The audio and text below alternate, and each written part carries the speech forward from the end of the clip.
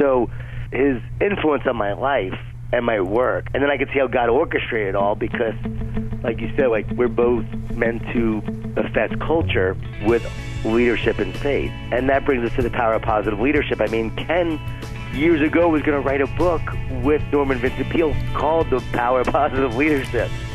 And they never got to it. That's why I dedicated the book to Ken. I wanted to honor him for his positive leadership because he is the ultimate positive leader besides Jesus, I think.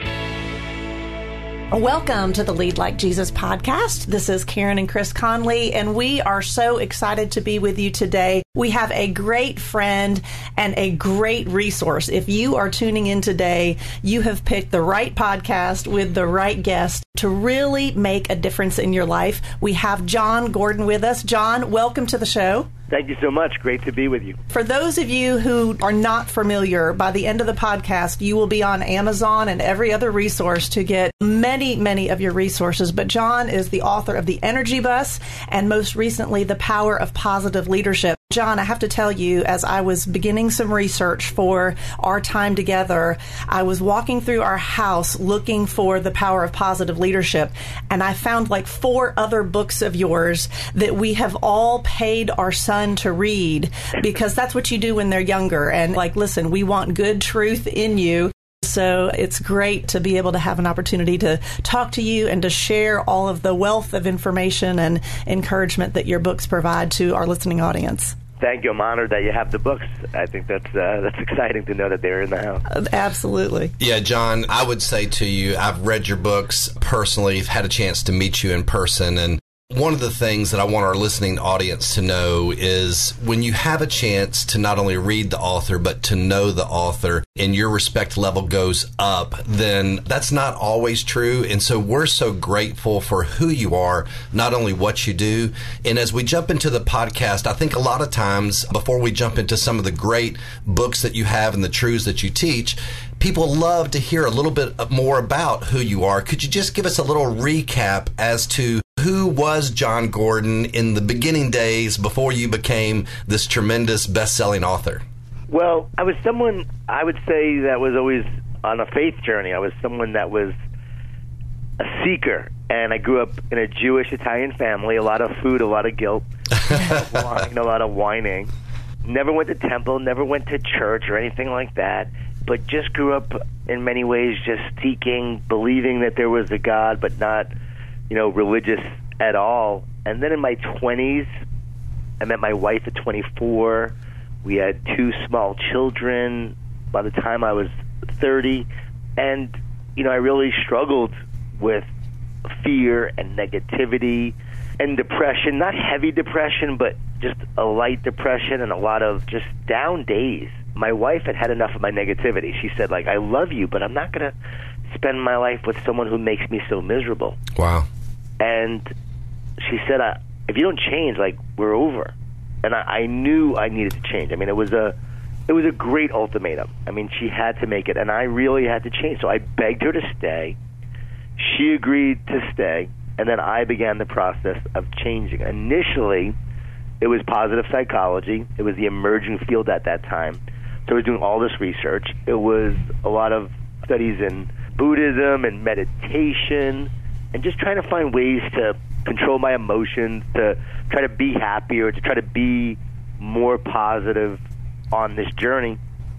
And I would take these walks of gratitude. I called them thank you walks. And every day I would try to find one great thing about the day and celebrate the successes of the day. So I was reading all this research and then doing all these different practices. And that helped a lot. I mean, it really did make a difference. But there was still, I would say, a hole in my soul. There was still a lot of pain. There was still this anxiousness that I couldn't get over. And I wrote a few books. They didn't do well. They didn't do great. I thought I was going to take off as a writer and speaker after that. And that's a long story how I became a writer and speaker. I basically just said, God, what am I born to do? Why am I here?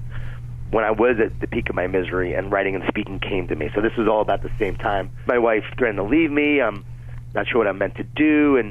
And writing and speaking came to me. People like Ken Blanchard were people I looked up to, books I read, and I realized I want to do what they do. I want to inspire people the way that they do. And so it led me to write a few books that didn't do great. And I remember thinking, like, okay, what am I going to do with my life? Like, this is not going well. I started listening to these sermons that a friend gave me by Erwin McManus. Yeah, tremendous man and leader and teacher. I listened to him for over 20 years. Amazing. And one was called Why I Follow Jesus. So I listened to this sermon, and I was like, wow. I mean, it just spoke to me. It was like what I needed it to hear, and it just changed the course of my life. And so eventually got baptized in 2006, the same year that I wrote The Energy Bus. And I wrote that book in 3.5 weeks. God gave me the vision for it, the story. I wrote it, rejected by over 30 publishers.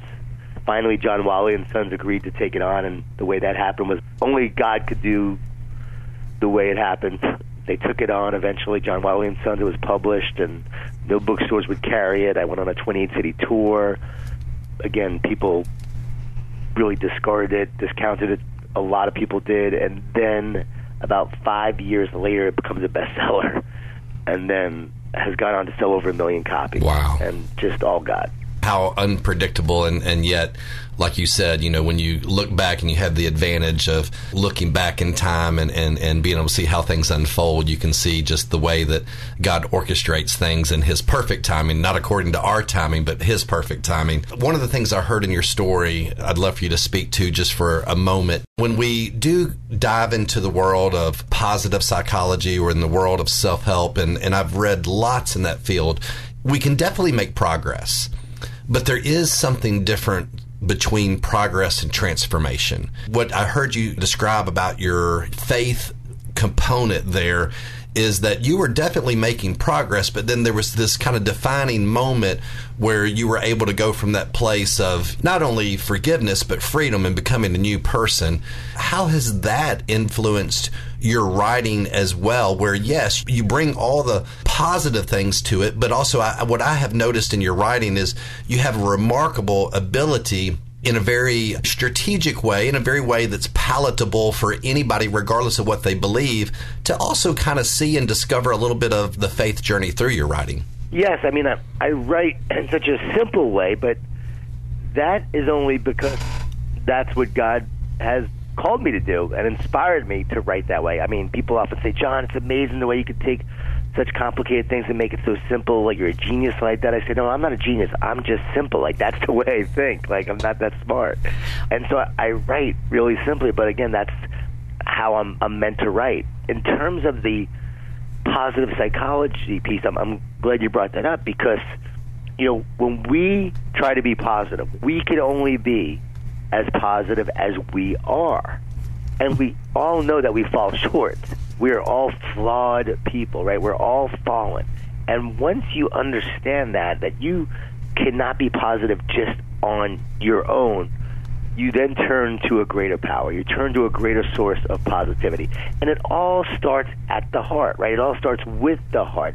You must have a heart change, right? That's where transformation happens. It doesn't happen in the mind. The mind is just a computer, a processor, but the heart is where it happens, and that's where spirit leads you. That's where faith leads you. That's where the Holy Spirit comes in and changes you. So when I was baptized, when I accepted Jesus, I became a new creation in Christ. And so it wasn't like I was trying to become a better version of me. It was like the old version faded away, and a new version of me was born. And my wife saw this transformation. This is not just me talking about it. Like, my wife saw the change in me. My wife wasn't a believer, even though she grew up Irish Catholic. She wasn't a believer. And so here, this kid from Long Island who's Jewish, who now is becoming a follower of Jesus, and my wife is seeing this transformation, well, it have ultimately led to her becoming a believer as well. Anne Graham Lotz was speaking at a meeting at FCA. Only 100 people were there, and my wife just started bawling at this meeting and gave her life to Jesus that night. But it was also because she saw my transformation and knew something was going on. So it happened through the heart. And I am really like a different person than when I was. I never wrote like this before. I think it's interesting that the two books I wrote before I became a Christian, they had my picture on the cover, right? And they were, you know, a lot of like self-help stuff. And They maybe sell like 200 copies a year now. And then my other books have sold like 3 million copies. Well, and John, it's interesting. I did not know that part of your journey before I started doing a little bit of research for this particular podcast. But one of the quotes that you had early in the book talked about, we're not positive because life is easy. We're positive because life can be hard. That says so much, particularly in a leadership culture. What have you found as you have taken this message out to a business audience and to audiences all over this country?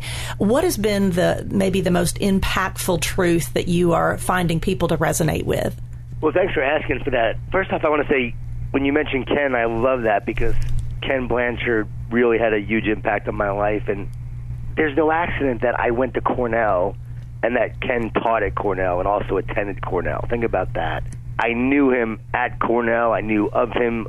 He didn't know me, but he was a legend at Cornell. Who was my model when I become a writer and speaker? And then I wind up meeting him. I give him the Energy Bus manuscript to look at. He reads it, and he writes the foreword for it. That book would not have taken off if Ken didn't write the foreword for it. I mean, so his influence on my life and my work, and then I could see how God orchestrated it all because, like you said, like we're both meant to affect culture with leadership and faith. And that brings us to the power of positive leadership. I mean, Ken years ago was going to write a book with Norman Vincent Peale called The Power of Positive Leadership, and they never got to it. That's why I dedicated the book to Ken. I wanted to honor him for his positive leadership because he is the ultimate positive leader besides Jesus, I think. I would say Jesus and then Ken Blanchard. There you go. That's putting him in pretty rare air right there. Right. And then when I wrote that book, I did it through the lens of Jesus to say, is this truth? Every principle I share in the book, is this truth? And the way you measure the truth is to look at how did Jesus lead? And he was a positive leader. He was the ultimate positive leader. He encouraged, he challenged, he united, he connected, he shared a vision, he transferred his belief to the belief of others. He did it through relationships, called for a bigger purpose, inspiring purpose in others, grit, and pursuing excellence. I think that we often think as leaders, or maybe Christian leaders, like it's about honoring God, not really about excellence. No, when you are pursuing excellence, you are honoring God. Absolutely. I love what Martin Luther said. He said the Christian shoemaker doesn't honor God by putting crosses on shoes. He honors God by making great shoes. We're called to be great craftsmen and great craftswomen in our work, to put our heart, our soul, our spirit, our passion into what we're building. So if you ask me what resonates most with people, I would say it's hard to say one thing because it's all the truth about it, but I would ultimately say it's about being someone who stays positive in the face of negativity, to not allow the negativity to win, because that is the ultimate battle we're all facing. We need to realize that. A lot of people, I think, lose sight or forget that it's a battle between good and evil. Even non-believers, I say, why is Star Wars so popular? Why do we love Harry Potter? At the core, what are those movies about? And they go, good and evil. Exactly. We resonate with those movies so much because it's the battle of good and evil in our soul, the battle of good and evil in the world. And so positive leadership is about taking on the negativity, the evil, the fear, with a positive leadership that takes you, your team, your organization forward to do the work you're meant to do and create the future that you were born to create. John, when I think of myself as a leader, and I've got an organization that has about 75 employees, okay, there are times that there is a direct correlation between one's optimism or pessimism and their performance. And there are times that I would like to say to people that sometimes the excellence paves the way for the attitude, sometimes the attitude paves the way for the excellence. There's this relationship between the two that whether you are striving in excellence or not, that attitude is an instrumental and vital part of getting there. Yes. I believe it all starts with belief, and it all starts, again, in the heart. It all starts with caring more. Everyone says you have to work harder, but to work harder, you have to care more. And so if you care more, you will do more, give more, and become more. So it's that care that we have that produces excellence. It's that optimism and that belief that there is something that we can create that will be amazing, magical, beautiful. It's about creating that brighter and better future. Because you believe it, you'll take the actions necessary to create it. They did some studies at Duke University, and they found that optimistic people work harder, they get paid more, and they're more likely to succeed in business and sports. And what they found was that the optimists actually deluded themselves to believing that there was a brighter and better future. So then they took the actions necessary to create it. It became a self-fulfilling prophecy. Yep. And so God calls us towards a vision. He always gives people a vision for a brighter and better future. Erwin McManus always told me that God will always call you to more. And so he gives you that vision, but it's about you taking that step each day towards that vision. And if we truly believe in a brighter and better future, if we believe that the future will be better, that means that we have to work harder and also use our skill and pursue excellence to create it. Are we going to create an average future? No, we're never meant to create an average future. We're meant to create an excellent future. You said earlier, I really think that sometimes we settle for average, when as Christians we should be the hardest working people on the planet, and we should also be the most faithful. I find it interesting that sometimes I go into different organizations that might be a Christian organization, and they don't seem very hopeful. They don't seem very positive. Some churches aren't very positive, and we should be. John, I wonder if you have found this to be true in your experience, but a lot of what is important for people to hear may not be new information. Most people probably in your audience know that they should be positive. Like they know it. It's not an information issue, but I loved the quote that you had, and I think it was Dr. James Gillis in your book that was the triathlon competitor. Dr. James Gills. Gills, yes. And he said, tell me if I've got this right, I learned to talk to myself instead of listen to myself. When I read that, I thought, what is that thing that takes you from knowing that you want to be positive and you need to be positive, but making a practical change in your everyday life? And I wonder, maybe as we are coming to the close of our time together, what is one practical thing that maybe they can do differently to get out of whatever rut they are in and become a more positive person? Well, here are a few. One, we could focus on what we get to do instead of what we have to do. So just change have to get to right away. That will make a huge impact. Often we're like, I have to go to work, I have to go here, I have to go do this, I have to pick up the kids. No, you get to. You get to live this life. You get to make a difference. You get to interact with other people. And when you change your have to's to get to's, you change that complaining voice to an appreciative heart. Another practical thing is that talking to yourself instead of listening to yourself, just like you said. Because here's the deal. Negative thoughts are not coming from us. The enemy is so good at lying to us and having us believe those lies that we actually think negative thoughts are coming from ourselves. I was speaking to a Christian baseball team, and I said, does your negativity come from you? And they're like, yeah, of course. I said, really? Who would ever choose to have a negative thought? And I thought it was so interesting that they're a Christian baseball team, and they literally have been tricked into believing the negative thoughts and the lies. And so the enemy is so good at giving us those negative thoughts, putting those negative thoughts in us. We then think they're from us. We start to get down because of those thoughts. We get discouraged. We feel shameful and upset for even having those thoughts in the first place. And once you're discouraged, that's it. See, the enemy knows he can't beat you. So what does he do? He gets you to beat yourself. I just shared this with a bunch of professional baseball players. He gets you to beat yourself, and that is how he wins, by you getting discouraged and just feeling down. So what can you do? Well, Jesus is our model. In the wilderness, every time the devil would tempt him and lie to him, what did Jesus do? You guys know, of course. You know more than me. He said, it is written. Absolutely. It is written. It is written. He responded with truth to the lies. He didn't listen to himself or listen to those lies. He spoke truth to those lies. And that's what we can do. We can speak truth to their lies. So the lies come in, don't believe it, respond with truth. And what is truth? God's truth. Dr. James Gills was able to run these double Ironman triathlons, doing 2 Ironmans back-to-back within 24 hours, even when he was 59 years old, because he would recite and memorize Scripture. As he was running, he would just repeat that Scripture that would fuel him. Well, you can have this truth that you armor yourself with the truth, and every time those lies come in, see them for what they are. Don't allow them to come into your soul and your spirit. Respond with truth and move forward with that true power. I know that's a spiritual answer, but it's also a very practical answer. And I deal with a lot of professional and college athletes, for instance, and when I share this to them, it's amazing how they get it. But we have to share this with everyone because people get discouraged. They get down. Teenagers are being inundated with the lies.